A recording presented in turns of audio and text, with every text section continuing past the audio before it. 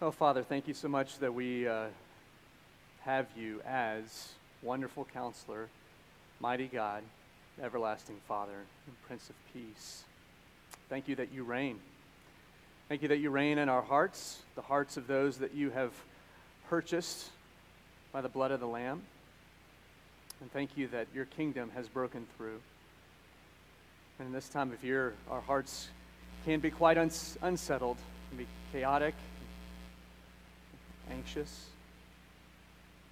Pray that you would still our hearts before you this morning.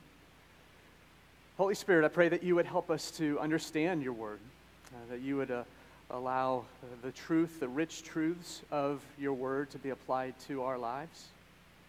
And I pray that we would leave here later and go back into your world with the good news of the gospel and the good news of this time of year. And we love you, and it's in Christ we pray. Amen.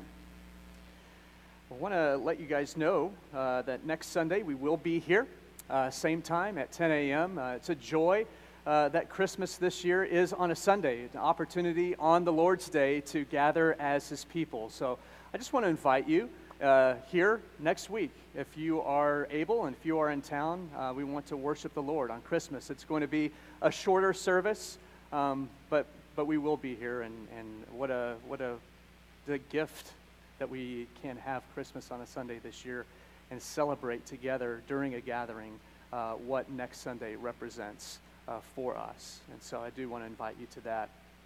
All right. Pele Yoetz El Gabor Abi Ad Sar Shalom. We're clear with that, right? Everyone good? That is Hebrew for Wonderful Counselor, Mighty God, Everlasting Father, and Prince of Peace. Most of us don't speak Hebrew or know the Hebrew language, but I'm guessing if you paid close attention to that name, the very end may sound familiar because the end is Sar Shalom. That is Prince of Peace. Sar Shalom. That is the Hebrew word for peace.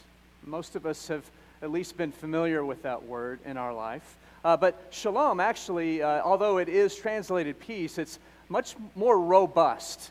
It is much more than just the absence of conflict or the absence of noise. Shalom means the presence of blessing, of flourishing, of prosperity, of safety. That's what is meant to be conveyed in that word shalom. It's actually the Garden of Eden. That is the premier picture we have in Scripture of shalom. It's what we were created for. We were created for shalom, but the fall shattered shalom. It drove a division into all of mankind and into all of creation. And so shalom was shattered in the garden. But shalom is what we long for as human beings. Shalom is a great longing of every heart in this room. It's a great longing of any person that you're going to be in front of in this next week. Our hearts are after peace. Our hearts are after shalom. That's why we say when we first come up to greet you on a Sunday morning, we say grace to you, City Church, and then the very last thing that we will say to you as we end our services today will be peace to you. Go in peace. It's because we want to reassure the people of God that they have shalom now in Jesus Christ. In Him we have shalom. And so we want to take a look this morning at our Prince of Peace. It's the final name that we just heard about out of Isaiah 9, 6, and 7. This year for Advent, this is what we have done here at City Church. We've taken each week to look at those four names: Wonderful Counselor, Mighty God, Everlasting Father, and today, Prince of Peace. Sar Shalom is who we will be looking at today. This is a prophecy. If you're new to the Bible, the book of Isaiah was written some 700 years before the birth of Christ. Isaiah was a prophet, and this prophecy to the people of God was for a great hope. Specifically here in chapter 9, verses 6 and 7, that there would be a king that will be born. that there will be a son given, a child born to the people of God. And we know this is going to be a kingdom. We see there in verse 7, we see the word throne, we see the word kingdom, we see the word government. So what Isaiah is wanting us to see is that this is a king. A son is to be born, and he will be a king. And he will be a king in the line of David, which is also incredibly important. If you look in God's word in the book of 2 Samuel chapter 7, God makes a tremendous promise to King David that his throne would be established forever. That the Messiah, that the Savior of God's people would come from the line of David, and that Messiah would usher in lasting peace. David actually had a son. He had a son named Solomon.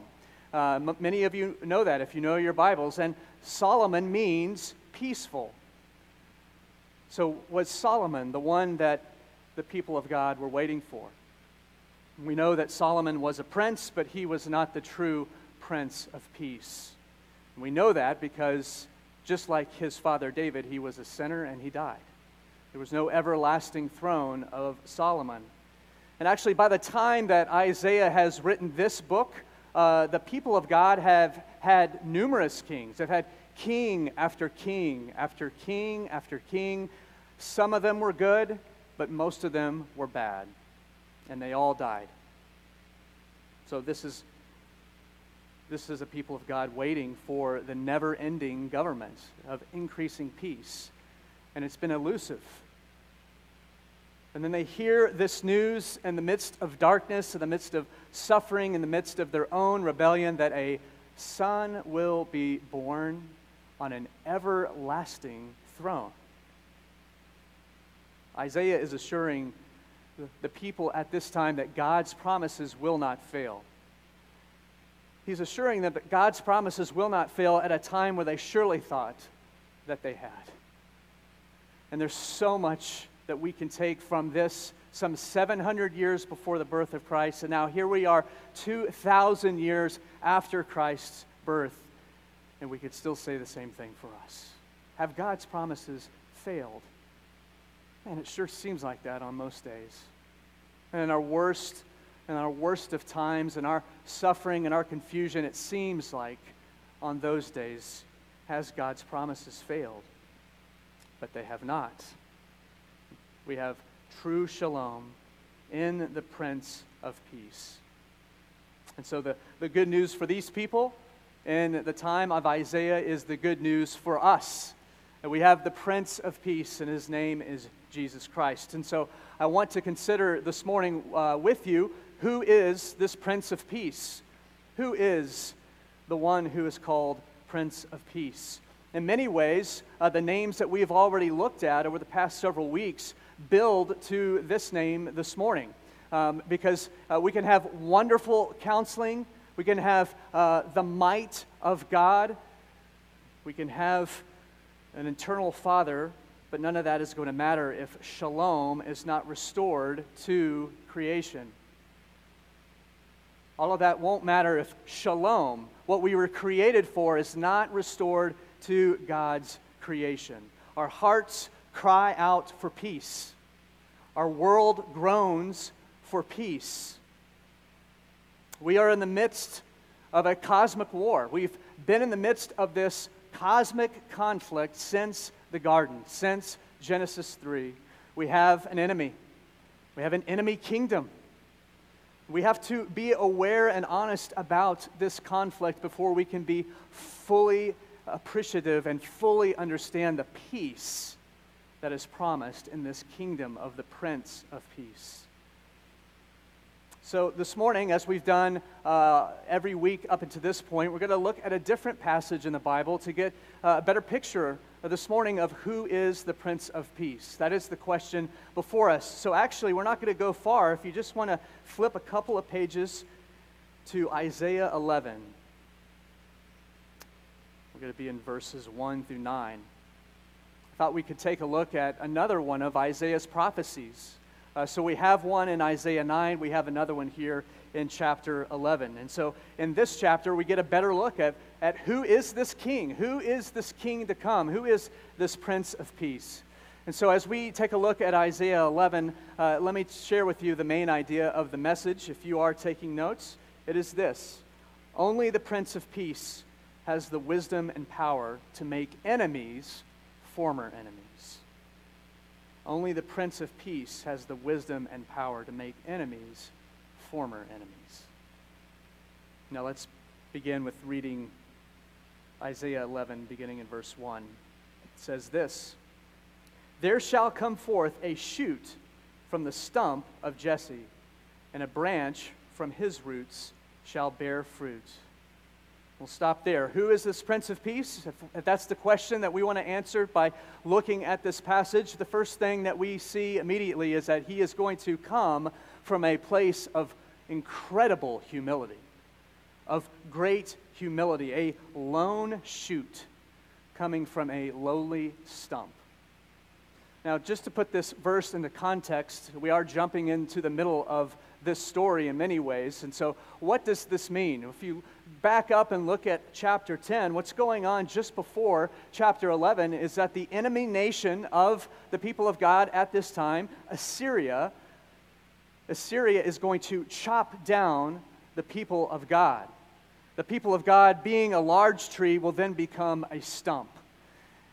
And this is actually a judgment against the people of God, that God has appointed the nation of Assyria to chop down the great tree that is the people of God into a lowly stump. But then we also see that this great forest of Assyria, this enemy nation that is large and huge and overwhelming, this great forest will be lopped down by God and destroyed completely. But we see that God's people, there will be a remnant, a stump, and the stump here in chapter 11, verse 1, is called the stump of Jesse. Now, Jesse is the father of David, King David, and so this is a stump of the line of David. It's not very impressive to think about, is it? This is not a mental picture when you think of a stump and a little shoot of green maybe poking out the middle. That's not an impressive picture. And in many ways, that is the point, that it's not an impressive picture. When I'm thinking about the little stump and a shoot coming out of it, it reminds me of a Charlie Brown's Christmas. Please tell me you've seen a Charlie Brown's Christmas. All right, we talked about Christmas movies last week. I didn't mention that one. The best one is a Charlie Brown Christmas. And if you've seen it, then you know that when Charlie Brown goes to pick out his Christmas tree, he picks out the little one there. In the middle of all the big, impressive Christmas trees, he sees the tiny one, and he says this: this little green one right here seems to need a home. And then his friend Linus says, "I don't know, Charlie Brown. Remember what Lucy said. This doesn't seem to fit the modern spirit." It doesn't. And that is the point. Charlie Brown Christmas came out in 1965, and yet in 2022, a little stump, a little wimpy Christmas tree, it's not the modern spirit. Modern spirit is the biggest and the best and the shiniest. But the Messiah was born in an unimpressive, sparse obscurity. The Messiah was born in a lowly stable in Bethlehem. Isaiah is going to later say about Jesus that he had no form or majesty that we should look at him, or beauty that we should desire him. And yet this humble servant with an unimpressive beginning is the Prince of Peace. If we keep going here in chapter 11, verses 2 and 3 say this. If you look with me, "And the Spirit of the Lord shall rest upon him, the Spirit of wisdom and understanding, the Spirit of counsel and might, the Spirit of knowledge and the fear of the Lord, and his delight shall be in the fear of the Lord." We read in these verses that the Prince of Peace will be anointed. The Prince of Peace is an anointed one, anointed by the Holy Spirit. In fact, the language of the Spirit resting upon the Messiah takes us right to the New Testament, to Jesus' baptism. If you read that passage in the gospel, you see that the Spirit rests upon Jesus as a dove. It's the same language that Isaiah is using here. The fullness of the Holy Spirit rests only on Jesus, with wisdom and understanding, counsel and might. And if you pay attention to those words, it's actually pretty remarkable. That ties right back into what Isaiah is saying in chapter 9, that this is a wonderful counselor and mighty God. He has wisdom and power. He will desire to follow God the Father in all things. He will know God perfectly and delight in Him. This king alone will fulfill the royal law to love God with all of his heart, soul, mind, and strength. And if we keep going, here's the end of chapter 3 and verse 4. Verse 3 and verse 4. It says, "He shall not judge by what his eyes see, or decide disputes by what his ears hear. But with righteousness he shall judge the poor, and decide with equity for the meek of the earth. And he shall strike the earth with the rod of his mouth, and with the breath of his lips he shall kill the wicked." True, lasting peace is achieved through the Messiah's righteous justice. He is a righteous judge. And we see in these verses that external factors do not matter to him. They do not impress him. What he is after is your heart. He is a prince that will search out the hearts of men. He's a king that sees the hearts of his people. We also see that his eyes are on the marginalized and the meek. And then we also see that the word of the Messiah, his very words that come out of his mouth, will effectively end wickedness. This is what the Word of God is able to do. We read later in Hebrews that it is a living and active word. And so it's not a dead word. It has power. It is active. It's sharper than a two-edged sword. It's able to pierce and divide the soul. At the end of times in Revelation, we find that Jesus Christ will remove from his mouth a sword that will strike down the enemies of God's people. And so maybe we're, at this point, a bit uncomfortable in some ways that we're here talking about the Prince of Peace, and this is a message of peace, and yet we're talking about striking and killing. But friends, if shalom is to be ushered into creation, if it's to be brought back into our world, if order is supposed to come out of chaos, if peace and blessing are to rule, then we want God to hate sin. We want God to strike down the wicked, because perfect justice equals perfect peace. Let's continue with verse 5. Verse 5 is going to show us the markings of the Prince of Peace. It says, "Righteousness shall be the belt of his waist, and faithfulness the belt of his loins." It's funny because the Apostle Paul will actually use the very same language in Ephesians chapter 6 when he talks about putting on the armor of God. He borrows it right here from Isaiah. The Messiah is adorned with nothing worldly. He is adorned in righteousness and faithfulness. And now I want to camp out most of our time in verses 6 through 9. Verses 6 through 9 are going to show us what happens as a result of this Prince of Peace ruling, of this kingdom when the humble, anointed, perfectly just and righteous Prince of Peace comes to rule. What we are going to see in verses 6 through 9 is that everything is radically transformed. Enemies become former enemies. So read with me beginning in verse 6. "The wolf shall dwell with the lamb, and the leopard shall lie down with the young goat, and the calf and the lion and the fattened calf together, and the little child shall lead them. The cow and the bear shall graze, their young shall lie down together, and the lion shall eat straw like the ox. The nursing child shall play over the hole of the cobra, and the weaned child shall put his hand on the adder's den. They shall not hurt or destroy in all my holy mountain, for the earth shall be be full of the knowledge of the Lord as the waters cover the sea. Now, whether you're a Christian or not, there's everything about this that sounds wonderful, right? But we hear these verses, and immediately our heart cries, that is what I long for. This is what I want. This is how it should be. So the question is, how do we get here? How do we get this peace?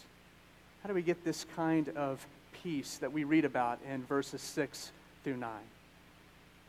Now, a couple of comments on this passage, because there's a little bit of, not controversy, but more debate among scholars as to whether or not verses 6 through 9 is to be taken literally or figuratively. In some ways, if we were to take this literally, that means that literally a cow and a bear will graze together, or literally a child will be able to pick up a poisonous snake and not get bitten. So we could take this passage literally. We could also look at it figuratively. Do these different animals represent different kingdoms? And so what I mean by that is like the enemy kingdom being represented perhaps by the wolf. So the enemy kingdom being a wolf that now dwells with the lamb that is the kingdom of God. Or the evil kingdom being represented by the cobra, which strikes and kills, being at peace with the righteous kingdom, which is represented by the child. I'm persuaded, actually, that Isaiah is speaking more figuratively than he is literally, although I think you can make the argument for both. I think what he is saying is that enemies will one day be brought together in peace. That now there are enemies, but one day we can look ahead and there will be peace between enemies. The other thing I want to point out in this passage is that there is an already but not yet aspect to this passage. We say that a lot, the already and not yet. And what I mean by that is that the kingdom of God has broken through. Today, the kingdom of God is upon us. And yet, even though we have seen partial reconciliation between fellow men, we have not seen this. We have not seen what Isaiah is writing about in chapter 11. We have not yet seen the fullness of peace. We have not yet seen the fullness of shalom. And so that is exactly why our hearts ache this morning. It's exactly why we long for more. It's exactly why we want more. So again, I'm going to ask the question, how do we get to this radical peace? How do we realize this in chapter 11? We know that we live in an age where people are desiring more and more to live out of this narrative that they can create their own identity, that they can create meaning in life. This is an age where we hear a lot about your truth and my truth. It's an age where we hear a lot about spiritual transcendence, where we can coexist with one another. We strive toward a utopia here on earth. It doesn't work that way. It's been tried. It's been tried for millennia. And it just doesn't work. No matter what the person who has the coexist bumper sticker on their car wants you to believe, it does not work. The reality that Isaiah chapter 11 is pointing to is that an untransformed bear will never just coexist with a cow. We can't just have a wish dream that the lion and the ox can hug it out. Or that the lamb, if the lamb would just go through some training on tolerance, then the wolf won't eat him. We know it doesn't work that way. The Christian knows that radical transformation must take place to make enemies former enemies. Radical transformation. The Prince of Peace, Jesus Christ and His kingdom is the only path for true peace. And we can appreciate what these other worldviews are desiring. We can appreciate what other religions are offering, that there is a desire for peace, but we as the people of God must be bold to stand on the truth. The truth. There is only one creator of meaning and identity, and that is not us. God is writing the story. God is writing the story that will one day usher peace into the hearts of men that we long for and that our world longs for. Reading a fantastic book called Telling a Better Story, and the author, Josh Chatraw, says this. It's a book about the Christian story. It's in many ways meant to encourage evangelism and apologetics. How do we show that there's a better story to a culture that is believing their own false stories? And so here's a quote from this book. He says, "The heart of the Christian story is a person whose love drove him to teach that there are paths that, if chosen, will ruin you.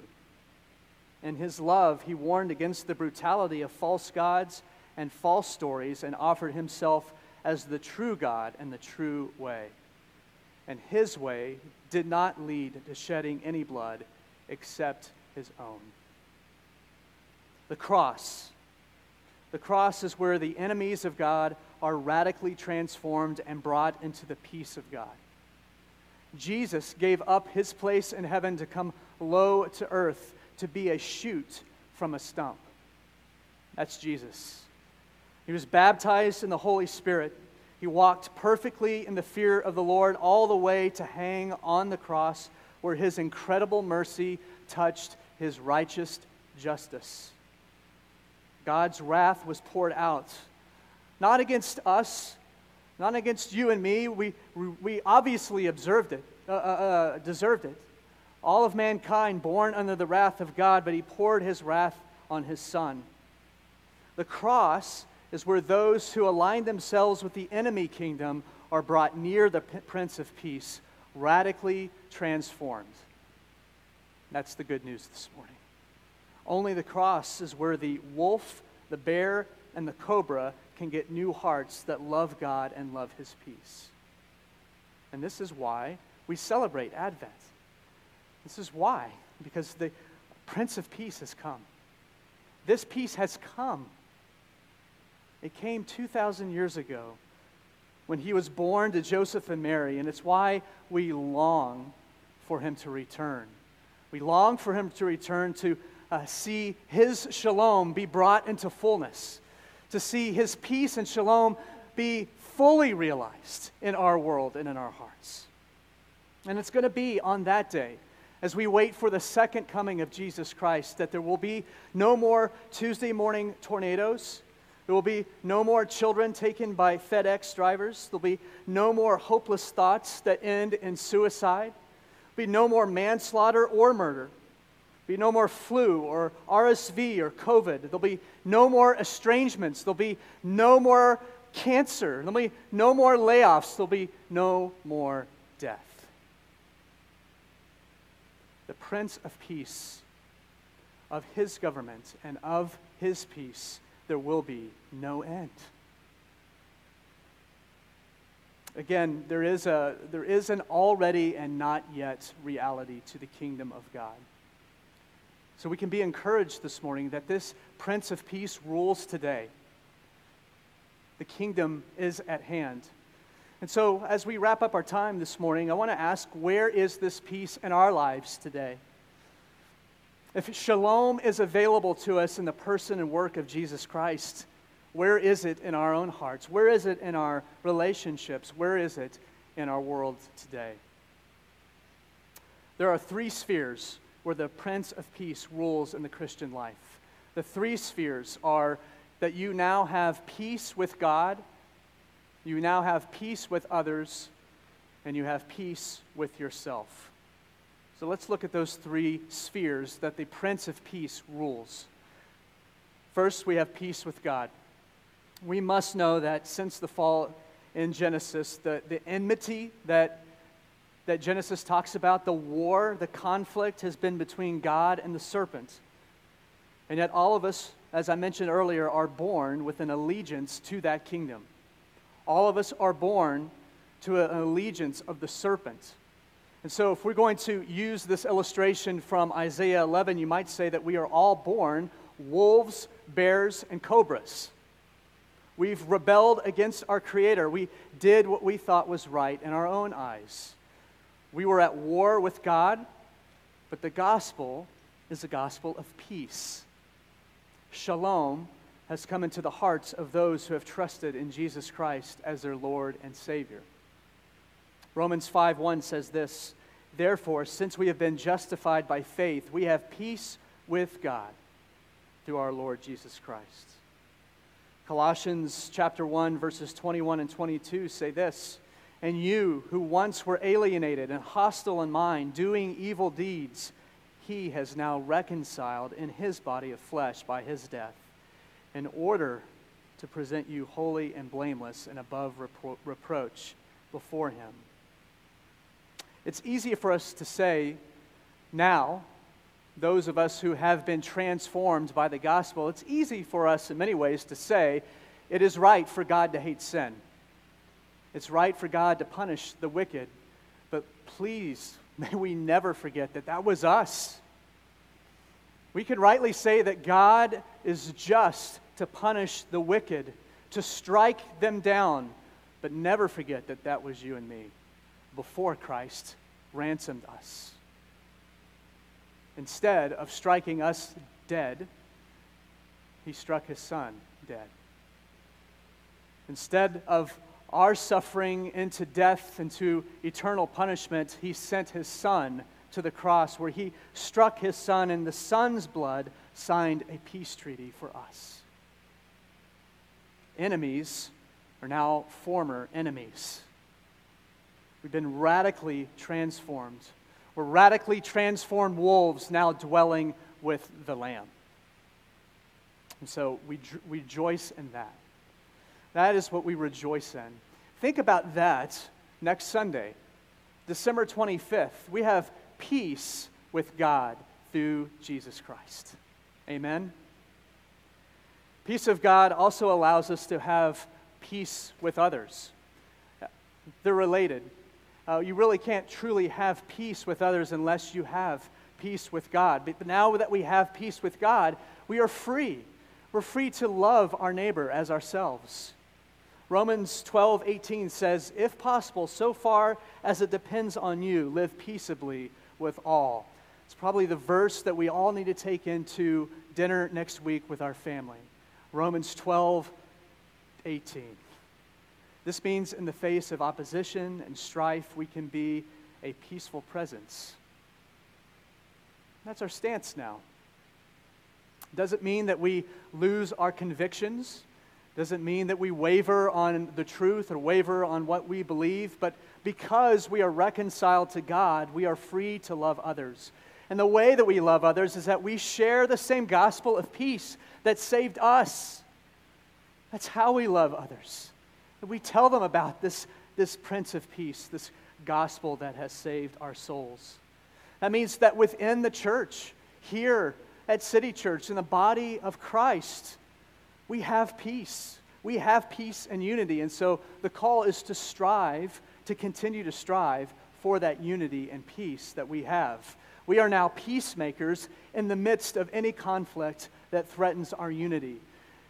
We can wear that banner proudly. We are peacemakers, beloved. We are peacemakers because of the gospel of peace. Finally, we know that we have peace with ourselves because of the peace that we have with God. If the Prince of Peace rules in your heart, then you can have peace with yourself. And what does that mean? What do we mean by having peace with ourselves? Well, before Christ came for you, maybe you didn't know this, but you were at war with yourself. And the reason I can say that you were at war with yourself is because you were created in the image of God to worship God. You were created to worship Yahweh, and yet you've betrayed your true self by walking in sin. But now, in Christ, your heart has been made whole. Your heart's been made whole, and you are fully given to worship Christ by the Spirit. This is why if you're a believer, that if you continue in sin, there is no peace. You don't experience peace when you walk in sin, because that's not who you are. When you sin, your conscience is screaming. Your conscience screams, this is not okay. It says, go back. You have the peace of Christ. Walk in that. Put to death the deeds of the flesh that are at war with your soul. Some of you this morning may very well be in inner turmoil. It might be an inner turmoil. You might look peaceful on the outside, but inside is a raging storm. And friends, I've been there many times. I know what it's like to present peace, to present order, and on the inside, things are churning and anything but peaceful. You might have intrusive thoughts and unwanted desires that keep ripping at your soul. You might keep indulging in that habitual sin over and over again. It's getting the best of you yet again. You have anxiety. You're at your wit's end with anxiety. If that's you, can I encourage you this morning? Can I encourage all of us this morning that if you are found in Christ, you are no longer under the rule of the serpent. You are no longer ruled by sin. The dominion of sin has ended in your life. You are ruled by the Prince of Peace. And He has given us repentance. We talked about it earlier as Chris led us through Psalm 32. We have our confession in Christ, and He freely forgives us, and He freely gives us His peace. Will you walk in that peace this morning? Will you walk in that peace this week? Will you walk in that peace for your lifetime before Him? True shalom. You have true shalom with God, with others, with your own heart. You have unending and increasing peace. It's what we are promised in Isaiah 9. We have former enemies now dwelling with one another, lying down next to each other in quiet play with one another. Going back to a Charlie Brown Christmas, at the end of that movie, we see Charlie Brown's unimpressive little Christmas tree, and Linus comes over to it and says, I never thought this was such a bad little tree. It's not bad at all, really. Friends, this little shoot rising out of a stump, it's really not bad at all. His name is Jesus Christ. This little shoot coming out of a stump is our Prince of Peace. And so let us thank God as we go to Him in prayer for that. Oh, Father, thank you that peace rules in our hearts, that peace rules in the hearts of men that you have reconciled unto yourself. And so I pray that in this season and in our entire lives that we would constantly come back to this good news, that the war has been won. Yes, we know that it won't be fully realized, that this shalom that our hearts long for, that the world is craving and yet doesn't know how to get, we know that one day we'll fully see it and we'll fully realize it. And we know that chaos and death and illness and sin will be no more. So we long for that day. This is what our hearts want, is the second advent where you come again. And so while we wait, as you've called us to wait, I pray that in the midst of a world that is hostile to your peace and in our own hearts where we still are dealing with our own sin, that we would be reminded that the war is won and your peace has been achieved. And we can walk in that peace. We can walk in that shalom. That we have peace with you. We now have peace with one another. And in our own hearts, we now have peace where chaos once ruled. And so I thank you that we can go forth in peace, knowing the riches of the Prince of Peace, Jesus Christ, is for us. And it's in Christ's name we pray. Amen.